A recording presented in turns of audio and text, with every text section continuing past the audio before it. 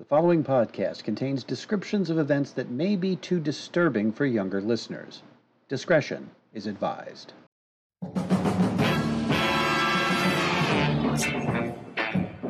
Hello, divers. Welcome to another installment of Mysteries of the Deep.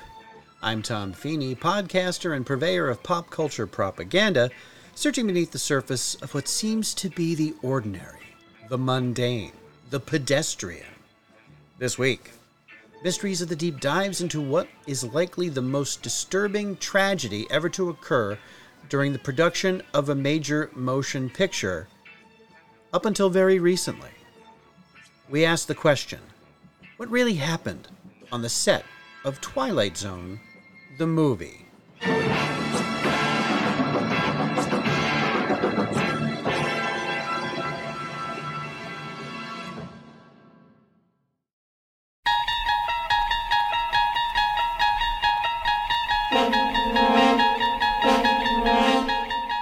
It's not hyperbole to state that the original Twilight Zone television series was one of the most influential programs ever aired. From the iconic theme song to the terse intensity of host Rod Serling's narration, the Twilight Zone set the bar for quality television. For those who might be unfamiliar, if that's possible, the Twilight Zone was an anthology series with a different story and different cast each episode. The weekly half-hour show leaned heavily into tales of science fiction, fantasy, and horror. Rod Serling not only created the show, but wrote many of the episodes. He used fantastical elements like time travel, the supernatural, and alien encounters to shed light on important subject matters, both real and existential.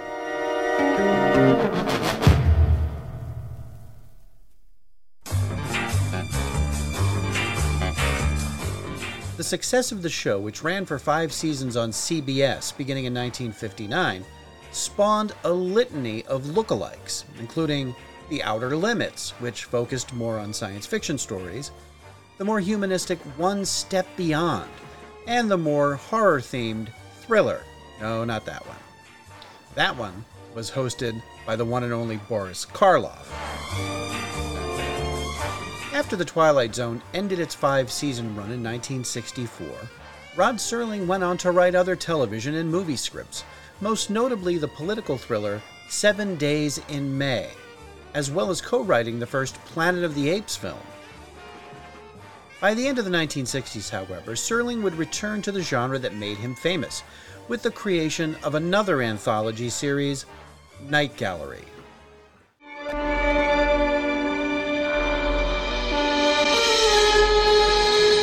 Aside from its macabre content, Night Gallery is also recognized for giving a brand new director his first professional job, 23-year-old Steven Spielberg, who almost got fired even before he got to yell action.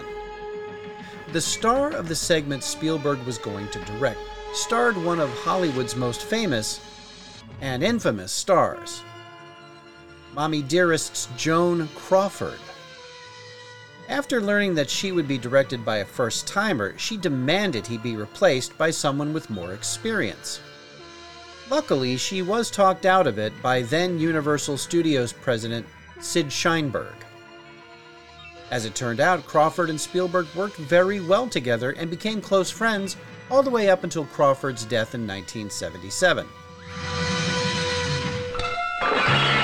Miss Joan Crawford, Ossie Davis, Richard Kiley, Roddy McDowell, and Barry Sullivan, starring in the Night Gallery. I'm Rod Serling. I would like to invite you to join me for the telling of 3 stories represented in this gallery by these paintings, to be displayed here for the first time. Each is a collector's item in its own way, not because of any special artistic quality, but because each captures on a canvas, suspends in time and space, a frozen moment in a nightmare. My abiding concern, Doctor, and my singular preoccupation is myself. 11 hours or 12, fewer or more, it makes no difference. I want to see something. Trees, concrete, buildings, grass, airplanes, color! Join me for the unveiling at the Night Gallery. Steven Spielberg went on to direct some other stuff, including an episode of Marcus Welby, MD, I think. Oh, and he's also involved in the topic of this episode. Well, now that we've established a direct connection between Steven Spielberg and Rod Serling, let's fast forward to 1982. Production had begun on Twilight Zone, the movie. The film was meant to be something of a love letter to the series. It would include 4 separate segments, each telling a different story based on a classic Twilight Zone episode. Spielberg was not only the producer of the film, but also directed one of the segments. It was a rather inoffensive remake of the episode Kick the Can, where a group of elderly residents in a retirement home are given a chance to become children again.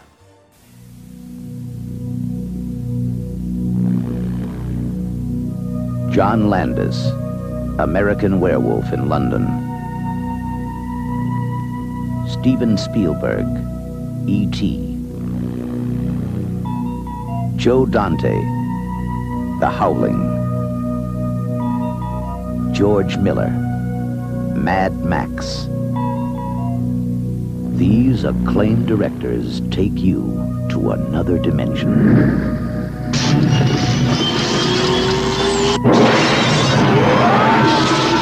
A journey into a wondrous land whose only boundaries are your imagination. Next stop, the Twilight Zone. There was another segment, however, that deserves classification as a tragedy. It was a reworking of the classic episode A Quality of Mercy, where a battle-weary American soldier fighting in World War II suddenly finds himself fighting for the Japanese army instead of against them. The experience helps him regain his humanity and empathy for others. In the movie version, an anti-Semitic bigot played by actor Vic Morrow gets drunk at a bar and throws around racist insults because he was passed over for a promotion at work. When he leaves the bar, the man finds himself bounced around in time as he's transported to Nazi Germany, where he is chased and shot. He then finds himself in 1950s Alabama, where he's about to be lynched, and then appears in war-torn Vietnam, being shot at by American soldiers. It ends when he finds himself back in Nazi Germany, being loaded onto a freight car, bound for a concentration camp. The segment was effective, if a little heavy-handed. There was a scene that was shot and was intended to be used in the film.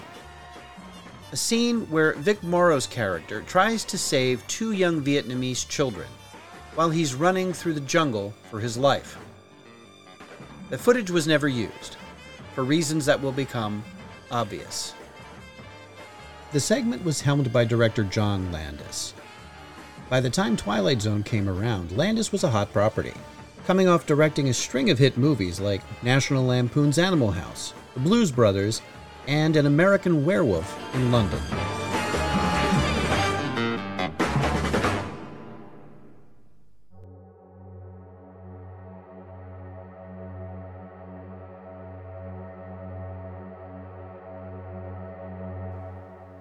At around 2:30 a.m. on July 23, 1982, John Landis was preparing to film the complicated scene where the 53-year-old Morrow carries the 2 children to safety across a body of water while being chased by an Army helicopter.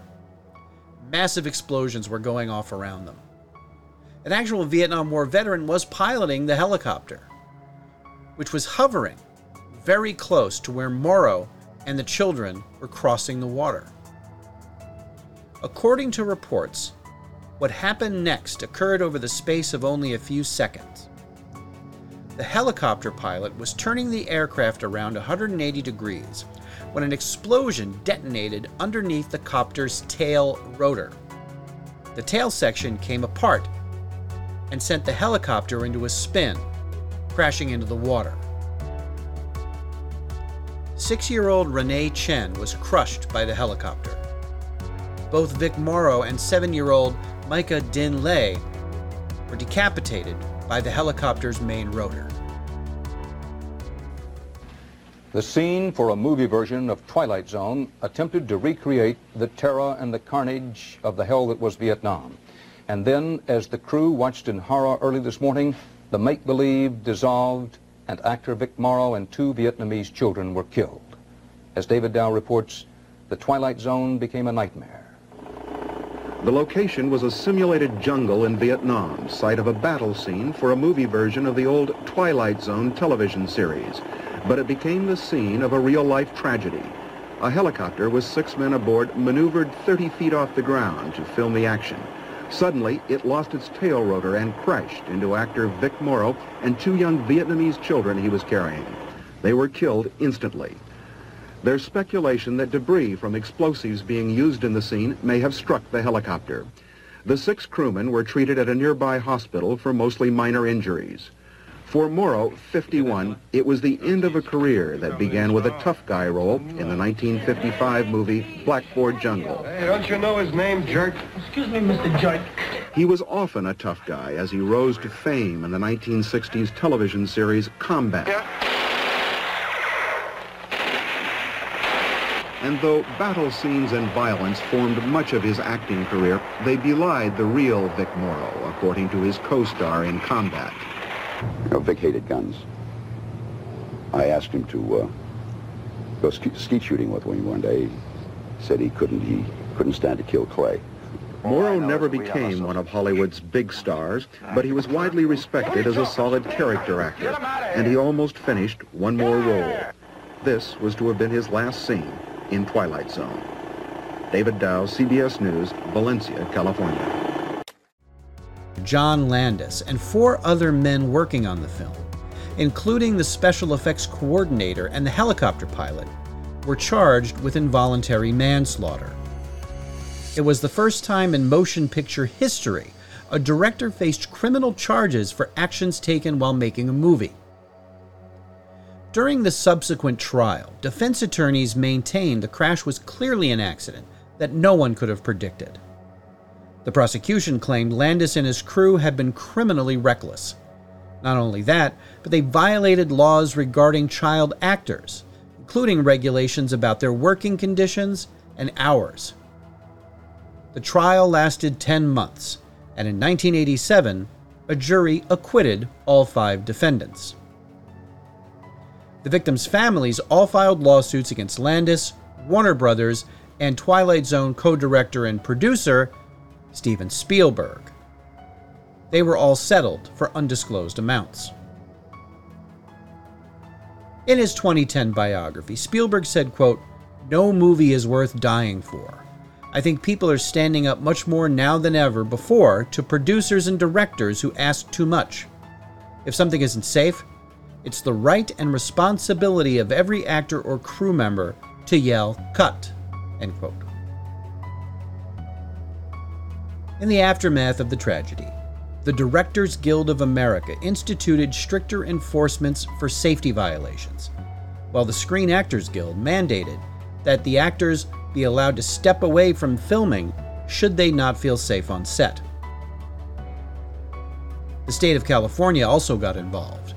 Their Department of Forestry and Fire Protection created its Motion Picture and Entertainment Safety Program, acting as a liaison between the California Fire Service and the entertainment industry.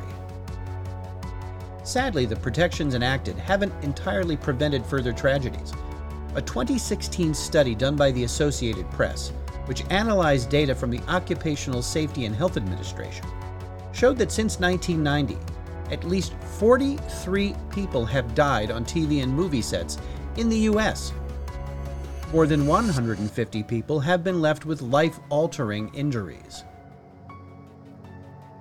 A particularly egregious example occurred last October on the set of the Western film Rust.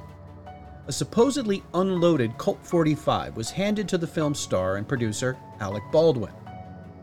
The actor was rehearsing a scene where he draws the weapon and fires at the camera. The weapon discharged a live round. Cinematographer Helena Hutchins was killed, and the film's writer-director Joel Souza was injured. As of this recording, the investigation into the incident is still ongoing. No one has yet been charged with a crime. Twilight Zone the movie is available to rent on Prime Video, Apple TV, and Vudu for $2.99. As said before, no footage of the tragic accident was used in the final cut of the movie. Landis' career would continue on despite the tarnish on his reputation. He would go on to direct several hit movies, including Three Amigos and Coming to America. If you're interested in learning more about the Twilight Zone tragedy, there is a terrific book detailing the events leading up to the accident, an in-depth account of what happened and the subsequent trial. It's called Outrageous Conduct: Art, Ego, and the Twilight Zone Case by Stephen Farber. It's not an easy book to find, but worth tracking down.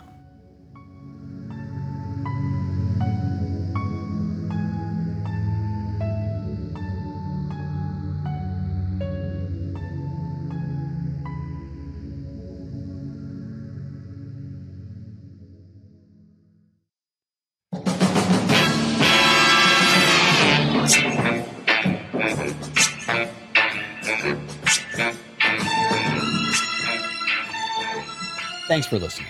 If this is the first time you've heard this podcast, check out our past episodes and subscribe so you don't miss a single one. And we want to hear from you. Drop us a line at thedeepdivepodcast@gmail.com or on our Facebook, Instagram, or Twitter feeds. You can find links to those on our Linktree site, The Deep Dive Podcast by Automaton. And don't forget to check out our official website, thedeepdivepodcast.com. All clips used in this podcast are meant for educational purposes only and not to infringe on existing copyrights. Mysteries of the Deep is a production of Automaton Studios.